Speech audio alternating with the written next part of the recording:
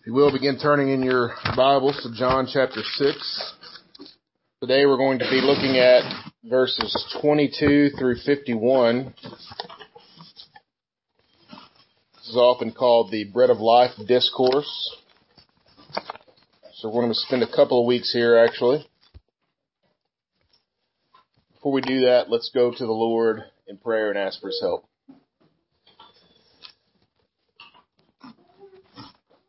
Lord Jesus, as we come to your word, we pray that you would give us wisdom, give us understanding, give us mercy. Your word is living and active. It's sharper than any two-edged sword, and it cuts directly to our souls. And so we pray that you would do that even now, that you would convict us as we read your word, as we study your word together. That you would show us where our sin is, that we might cast it off and follow you. Teach us more about you. Teach us more about your Son. Teach us more how we should live in light of the gospel. So in Jesus' name we pray. Amen. So as I read this passage, last time we were together, we talked about the feeding of the 5,000 and this group of people that kind of wandered up and ate. And in this passage, we're going to look at a group of people that kind of follow Jesus around and look for more food. And so it makes me think of stray cats. I know it's strange, but you've probably heard this adage, you should never feed a stray cat. And because when you feed a cat, they will love you unconditionally because they pretty much only think of food and sleeping. Where they're going to get their food, where they're going to get their next nap. And that's about what they think about. And so if you can fix the food part of a cat's life equation, that cat will always come back. And it will even bring friends. And it will have friends, like birth them too. And so, we own 2 cats. And cats can be great pets when they're taken care of. And we love our cats. But we also love other cats in that we can't stand to see a cat starving or not being able to eat or whatever. So sometimes we'll feed the community cats. That's what I call them. I don't like them messing with my animals, and they usually don't. But I can't stand the idea of it starving to death or being mistreated. So I'll feed them whatever we have laying around. But they can be a problem. Feeding them's not a good idea. I mean, even just from a colloquial idea, it's just not a good idea from the ecology standpoint. They jump around to numerous places. They'll form this routine. Animals that eat lots of food are able to reproduce lots at rapid rates, and so they make more stray cat mouths, which can eventually get out of hand in a community. You have a problem. Humans and cats both have a problem at that point. And so when I think of this story, I think of this idea of stray cats. They're just like these stray cats. They're following Jesus across the water because Jesus fed them. And they may never own up to that themselves, but Jesus makes sure that we understand their motive as we read this passage. And I think it really helps us to see our own motives in coming to Jesus a lot clearer, or it should help us. Because many times we are just like the stray cat in that we are willing to follow something for a temporary gain or a temporary fix. I mean, this is the heart of drug and alcohol addictions. This is at the heart of and problems with fear of man issues like codependency and anxiety. We search out a source of a quick fix. And so we can get kind of to the next point. And this is what we do in our sin. Every single one of our sins is tied to this idea. Jesus commands us, however, in this passage to work for food that endures to eternal life. And so we're going to consider this idea in the text today, and we're going to look at this from 3 points. That the work of God is to believe in Jesus. That those whom the Father has given to Jesus will believe in Him, and those whom the Father has given to Jesus will live forever. So as we consider those 3 points, let's read the text, John 6:22 through 51. Let's stand together in honor of God's Word. John chapter 6:22 through 51. On the next day, the crowd that remained on the other side of the sea saw that there had been only one boat there, and that Jesus had not entered the boat with his disciples, but that his disciples had gone away alone. Other boats from Tiberias came near the place where they had eaten the bread after the Lord had given thanks. So when the crowd saw that Jesus was not there, nor his disciples, they themselves got into boats and went to Capernaum, seeking Jesus. When they found him on the other side of the sea, they said to him, "Rabbi, when did you come here?" And Jesus answered them, "Truly, truly, I say to you, you are seeking me not because you saw signs, but because you ate your fill of the loaves. Do not labor for food that perishes, but for food that endures to eternal life, which the Son of Man will give you. For on him God the Father has set his seal." Then they said to him, "What must we do to be doing the works of God?" And Jesus answered them, "This is the work of God, that you believe in him who he has sent." So they said to him, "Then what sign do you do, that we may see and believe you? What work do you perform? Our fathers ate manna in the wilderness, as it is written, he gave them bread from heaven to eat." And Jesus then said to them, "Truly, truly, I say to you, it was not Moses who gave you bread from heaven, but my Father gives you the true bread from heaven. For the bread of God is he who comes down from heaven and gives life to the world." And they said to him, "Sir, give us this bread always." And Jesus said to them, "I am the bread of life. Whoever comes to me shall not hunger, and whoever believes in me shall never thirst. But I said that to you, and you have seen me, and yet you do not believe. All that the Father gives me will come to me, and whoever comes to me I will never cast out. For I have come down from heaven, not to do my own will, but the will of him who sent me. And this is the will of him who sent me, that I should lose nothing of all that he has given me, but raise it up on the last day. For this is the will of my Father, that everyone who looks on the Son and believes in him should have eternal life, and I will raise him up on the last day."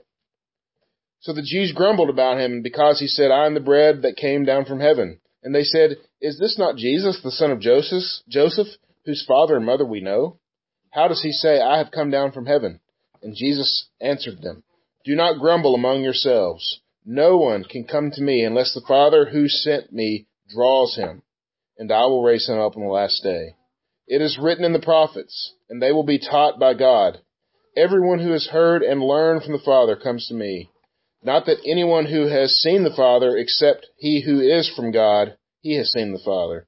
Truly, truly, I say to you, whoever believes has eternal life. I am the bread of life. Your fathers ate manna in the wilderness, and they died. This is the bread that comes from heaven, so that one may eat of it and not die.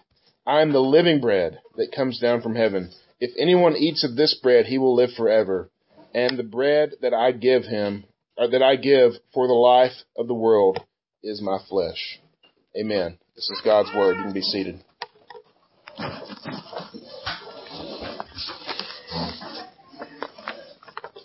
So for just a bit of background, again, kind of where we came from, Jesus fed 5,000 people, or 5,000 men, plus women and children, so a lot more than that. He walked on water.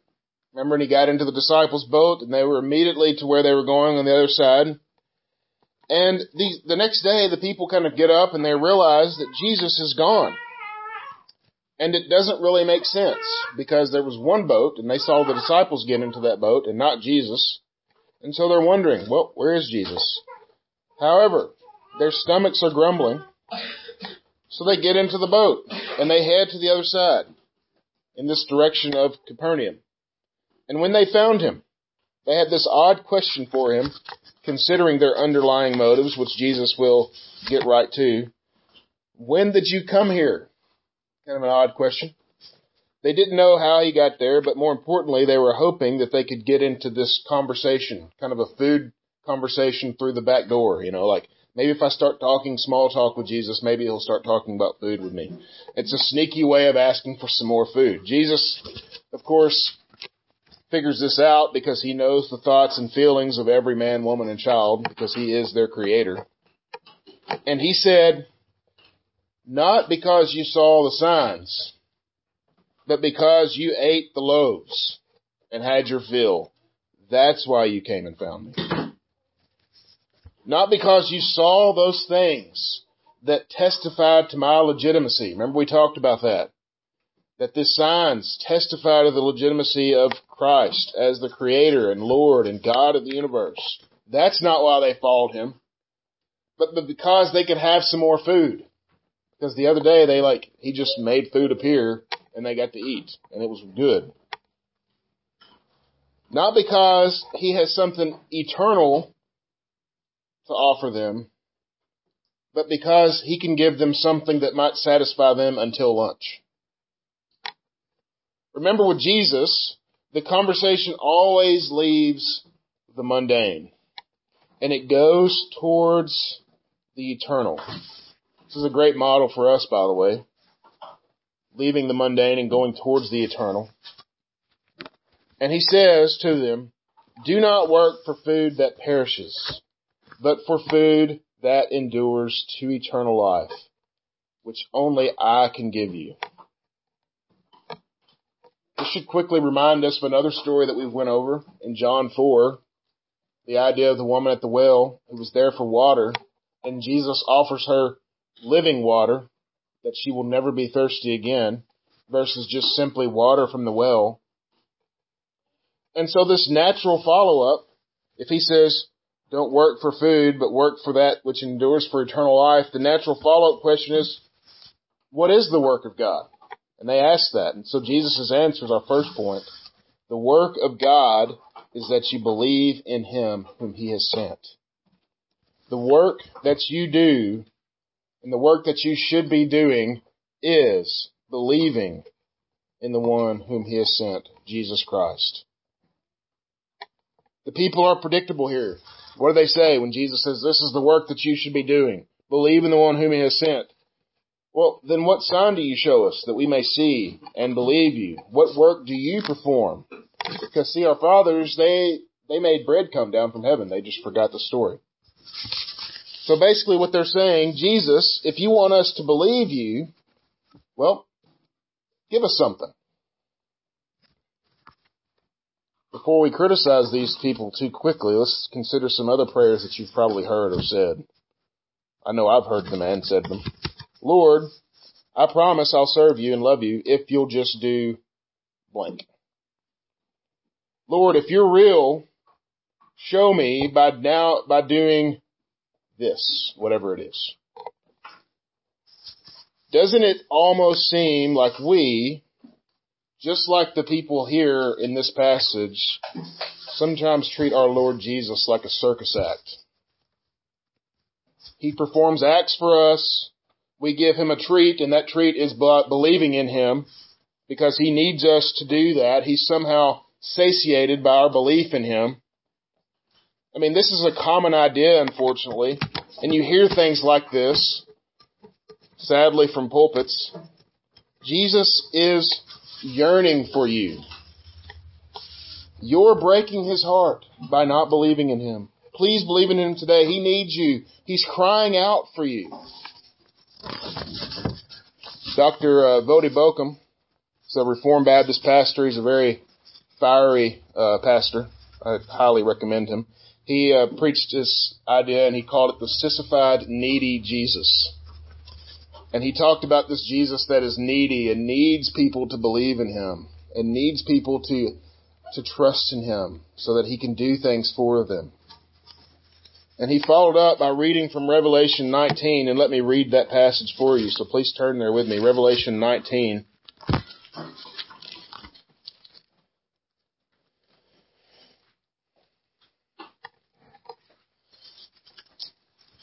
I wish that Dr. Bokum could come here and read this for us because his voice is much more booming than mine. Revelation 19:11 through 21. This is a picture of Jesus Christ. This sissified, needy Jesus that needs us. Revelation 19, starting at verse 11. Then I saw heaven opened, and behold, a white horse. The one sitting on it is called Faithful and True, and in righteousness he judges and makes war. His eyes are like a flame of fire, and on his head are many diadems, and he has a name written that no one knows but himself. He is clothed in a robe, dipped in blood, and the name by which he is called is the Word of God. And the armies of heaven, arrayed in fine linen, white and pure, were following him on white horses. From his mouth comes a sharp sword with which to strike down the nations, and he will rule them with a rod of iron. And he will tread the winepress of the fury of the wrath of God the Almighty. And on his robe and on his thigh he has the name written, King of Kings and Lord of Lords. Then I saw a great angel standing in the sun. With a loud voice he called to all the birds that fly directly overhead, Come gather for the great supper of the Lord. Eat the flesh of the kings, the flesh of the captains, the flesh of the mighty men, the flesh of the horses and their riders, and the flesh of all men, both free and slave, both small and great. And I saw the beast and the kings of the earth with their armies gathered to make war against him who is sitting on the horse, against his army. And the beast was captured, with it the false prophet, who in his presence had done the signs that deceived those who had received the mark of the beast. And the rest were slain by the sword that came from the mouth of him who was sitting on the horse, and all the birds were gorged on their flesh. Is this one that is needy? Is this one that is sissified? He rides a white horse. His armies are laid out before him so that the birds are gorged on their flesh, or the opposing armies. This is not one who is a circus act, who simply does things so that we can have things. This is the one whom the people say, Show us a sign. But listen as he condemns them. Look at verses 32 and following of John 6 again. Truly, truly, I say to you, it was not Moses who gave you the bread from heaven, but my Father who gives you the true bread from heaven. For the bread of God is he who comes down from heaven and gives life to the world. They said to him, Sir, give us this bread always. And listen to what Jesus says here. It sounds like they're all of a sudden converting and saying, well, we want that bread. Yet they just want some bread. Jesus said, I am the bread of life. Whoever comes to me shall not hunger, and whoever believes in me shall not thirst. But I said that to you, and you have seen me, and yet you do not believe. You have seen me. You have seen me do works. You saw me take that little boy's lunch and turn it into a feast for all of you, and yet you do not believe. You cannot have eternal life because you do not believe. You will surely die in your trespasses and your sins. Sir, give us this bread always. It sounds just like John 4. Sir, give me this water to drink so that I won't have to come back to this well and be embarrassed anymore. Sir, give us this bread always so we won't have to follow you anymore to get bread. We'll talk more about this statement in a minute. I am the bread of life, where Jesus says. But I want to talk about these people first, because we want what Jesus has to give to us, treating him like we treat the idols in our lives. But we don't want to bow the knee. Consider addictions, whatever they are, alcohol, pornography, food, whatever. We want what they give us. They give us good feelings. They give us temporary relief from the world. They satisfy us until lunch. But we don't want what comes along with these things, grief and sadness. Because when you bow the knee to alcohol or pornography or any other kind of addiction, you get grief and sadness. They are only gods that can punish you for all eternity. Sure, they satisfy you just for a little bit, but they cannot satisfy you for eternity. Then consider Jesus, who gives us eternal relief from the world, who has a promise that we can endure. Consider Psalm 30 that we read today. From Psalm 30 there. With him there is joy at the end. Though the sorrow may last for the night, there is joy in the morning, because he alone offers us eternal life. However, it comes at a price. What do we have to do? We have to bow the knee. We have to offer him our lives. We have to say, take my whole life. You are my Lord. We must believe in him. We must trust in him alone for our salvation. We must call upon him, call upon his name as the one and only God, casting aside all the idols that are in our lives, turning in him in faith and repentance. And so if you're here and you don't believe, this is for you. Call upon the name of the Lord, Jesus, and be saved. There is no other name under heaven by which man can be saved. That is the name of Jesus Christ. And if you're here and you do believe, friends, Christians, this is for you. This is the work that you have to do on this earth. Believe in him whom he has sent. Believe in the Lord Jesus Christ. Because we easily get ensnared by anything that masquerades itself as a quick fix, as an easy answer, because we are also persuaded that we are the God of our own universe. And so we turn to these other things. And so as believers, this is the struggle that we have on this earth. A continual struggle. And to continually kneel before the God of the universe, before the throne of grace and repentance, and receive his forgiveness. We have to remember that we need that. We have to remember the gospel. The work that we do is a daily dependence on the gospel, so that we can remember that Jesus alone saves us. Not for some quick fix food for the day, but a food that endures to eternal life. And don't hear me saying that we're working for our salvation, because that's not at all what we're doing. He saves us even while we were still sinners. But here, now that we're saved, the work that we do is to believe the gospel every single day. This continual belief in the gospel sanctifies us. It changes those sinful habits and makes us more and more like our Lord Jesus Christ, the glory of God. So Christian, remember that you've been called to trust alone in the name of Jesus Christ. And so the next point is, those whom the Father has given to Jesus will believe in him. And so this whole idea, the work of God is to believe in the one whom he has sent. And so our natural question should be what? Who can believe in him? Who can do that? Because it seems as if Jesus is anticipating this question as he goes on. And look at verse 44.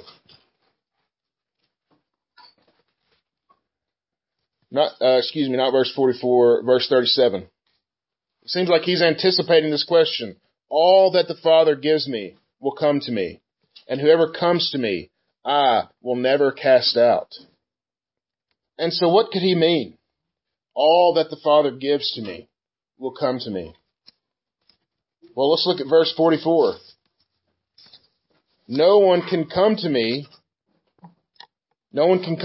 unless the Father who has sent me draws him, and I will raise him up on the last day. So, those whom the Father draws to himself are the ones whom he has given to the Son. Well, who are these?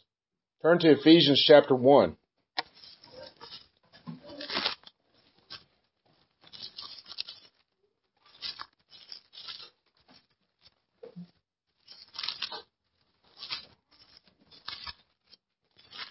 Ephesians chapter 1, verses 4 through 6. Who are these whom the Father is drawing to himself and giving to the Son? I'll just start with verse 3, actually, verse 3 through 6. Blessed be the God and Father, our Lord Jesus Christ, who has blessed us in Christ with every spiritual blessing in the heavenly places, even as he chose us in him before the foundation of the world, that we should be holy and blameless before him. In love he predestined us for adoption as sons through Jesus Christ, according to the purpose of his will, to the praise of his glorious grace, with which he has blessed us in the Beloved. Who are these that he's drawing to himself and now giving to the Son to raise up on the last day? It's those whom he has elected from the foundations of the earth. Those who will be adopted as sons and daughters through Jesus Christ. And so, question, why do we have a problem with this idea? This is a very prevalent concept in Scripture, that God has decided from the foundations of the earth to set aside a people for himself, and at an appointed time he would come and deliver those people. We did an entire series in covenant theology. That was the main idea of that whole series. And who did he start with? He started with Abraham. And Abraham was a devout Christian just waiting for God to come to him. No, he was an idolater from Ur of the Chaldees. And God went to him and said, through you, Abraham, I will bless every nation on the earth. And I will make for you a people. And it's through those people that the whole world will be blessed. And it's through him that who would come? Jesus Christ. And when the angel came to Mary, what did she, or the angel, the angel, say to Mary? You will name him Jesus. Why? Because he's coming to save his people from their sins. He's coming to do that which God has planned from the very beginning, from the foundations of the earth. That is the story of Scripture. But how have we changed it? We have changed it to say, well, God lets us know that he's in charge and that he wants us to be his, and now it's completely up to you. God is waiting for you. Newsflash, God doesn't wait. He is completely sovereign over every single decision made and not made, including our salvation. He waits on nothing. Everything happens exactly when he wants it to happen. From the foundation of the earth, he chose a people for himself. Those are his words, not mine. And we have a problem with this, again, because we think God is only here to provide stuff for me, and ultimately I'm my own sovereign agent. I'm free to choose or to choose otherwise, free from God's ability to sway my freedom. We have a problem with this because we're sinners. And we want the opposite of the truth. We want God's throne for ourselves. We want him to answer to us. Jesus, why'd you go across the river? We're hungry. We want him to answer to us. Again, our only response to this sinful desire within us is to do what? Repent. Acknowledge the truth of God's word. And I recognize this as a hard teaching, because it takes the control away from us and gives it solely to God where it should rest. We like God to be in control when he's raining down bread from heaven. We love that. But we don't want his control in our lives when our lives are at stake. But he is only ever sovereign over all things. He can't be any other way. And to say that man has the ability to choose apart from God's will is to say that man is on equal footing with God. And isn't this the exact teaching of Satan in Genesis 3? He doesn't want you to believe this because he knows that you will rule over him. Take the fruit, eat it. We hold on to the idea of the sovereignty of man to one degree or another because we're sinners. We believe that we are gods. And so the admonition here is believe in Scripture. Believe what we've just read this morning, even though it's hard. That God is in control. He calls people to himself. They will believe because he has called them, and they will be saved. I mean, for me personally, When I finally saw this in Scripture, after years of being taught otherwise, I experienced a freedom that I had never known. I experienced just this weight off my shoulders. You mean I'm not responsible for my own salvation? Oh, thank the Lord. Coming to this realization that you are powerless is very humbling, and it is very liberating. And so lastly, in that same vein, those whom the Father has given to Jesus will live forever. Look at verse 47. Truly, truly, I say to you, whoever believes has eternal life. This is not a new idea in John. We've read this over and over. We've seen this language a lot in this book. We'll see it a lot as we go forward. Most notably, we saw this in John's conversation with Nicodemus in John 3:16. Whoever believes will have eternal life. We know this. And then what does Jesus say right after this? I am the bread of life. Jesus' response to the people talking about how their fathers made bread come from heaven in the wilderness was to call himself the bread of life. And this isn't just a simple statement, but this is an ascription to deity. Remember, we read from Exodus 3:14 and 15, where Moses says, who shall I say sent me? And God says, I am that I am has sent you. And what is Jesus saying here when he uses this Greek phrase, ego eimi? He is saying, I am the bread of life. This is a reference to himself as the self-existent, eternal God of the Old Testament. Jesus is God Almighty. And he's saying that right here with these words. I am the bread of life. And the people have a problem with this. Of course they do. I mean, isn't this Jesus, the little boy who grew up down the street? I mean, I know where he lived. I watched him play when he was little. We know his parents, Mary and Joseph. You know, we went to all the meetings with them. We saw them. You know, that's just Jesus, right? What does this mean that he's come down from heaven? What does he mean when he says, I am the bread of life? What is Jesus comparing himself to here? Well, our fathers made bread in the wilderness, you see, and they ate it. And turn to Exodus chapter 16. We'll see what Jesus is comparing himself here.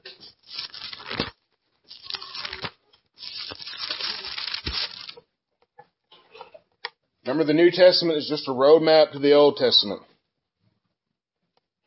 What is he comparing himself to here? Exodus 16, verses 31 through 36. We read the first part of this story last time we were together. Now the house of Israel called its name manna. This is this bread that came from heaven. And it was like coriander seed, white, and the taste of it was like wafers made with honey. And Moses said, this is what the Lord has commanded. Let an omer of it be kept throughout the generations, so that they may see the bread from which I fed you in the wilderness, when I brought you out of the land of Egypt. And Moses said to Aaron, take a jar, and put an omer of manna in it, and place it before the Lord to be kept throughout your generations. As the Lord commanded Moses, so Aaron placed it before the testimony to be kept. The people of Israel ate manna for 40 years, till they came to a habitable land. They ate manna till they came to the border of Canaan. They ate manna until when? Until they walked into the promised land. Until the Lord brought them to the place where they were going. They waited all that time for something that would last. What happened to manna when the sun came up? It melted away. What happened if they tried to store more of it than they were directed? It got filled with worms. It was just a temporary thing that the Lord was giving them because it couldn't last. The sin of the people would not let it last. But the Lord had a plan of redemption. One day, he would guarantee salvation for his people. He would give them a bread that would last forever. And he would guarantee salvation for his people because he would offer up his own righteousness in exchange for their sins. And this is the plan that Jesus comes to execute through his death and through his resurrection. Jesus, once again, is a better picture of something that we see in the Old Testament. He's a better picture of this bread come from heaven, which only lasted for a time, and then it was gone. I mean, look at 48 through 51 in John 6. I am the bread of life. Your fathers ate the manna in the wilderness, and what did they do? They died. This bread that comes down from heaven, so that one may eat of it and not die. I am the living bread that has come down from heaven. Why did they ate bread in the wilderness and they died? Why? Because that bread only pointed forward to the thing that they could partake of and never die, Jesus Christ.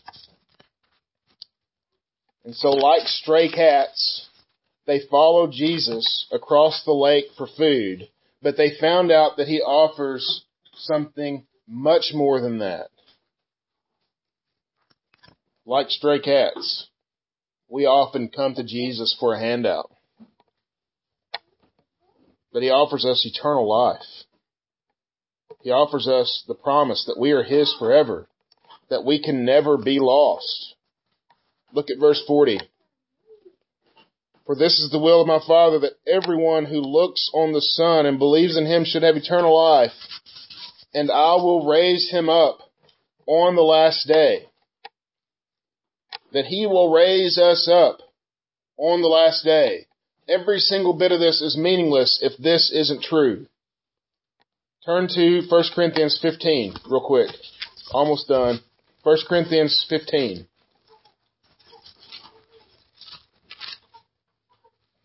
Paul gets this. When he writes to the Corinthians, he understands this concept. Look at verse 12. 15 verse 12 through 19. Now if Christ is proclaimed as raised from the dead, how can some of you say that there is no resurrection from the dead? But if there is no resurrection from the dead, then not even Christ has been raised. And if Christ has not been raised, then our preaching is in vain and your faith is in vain. We are even found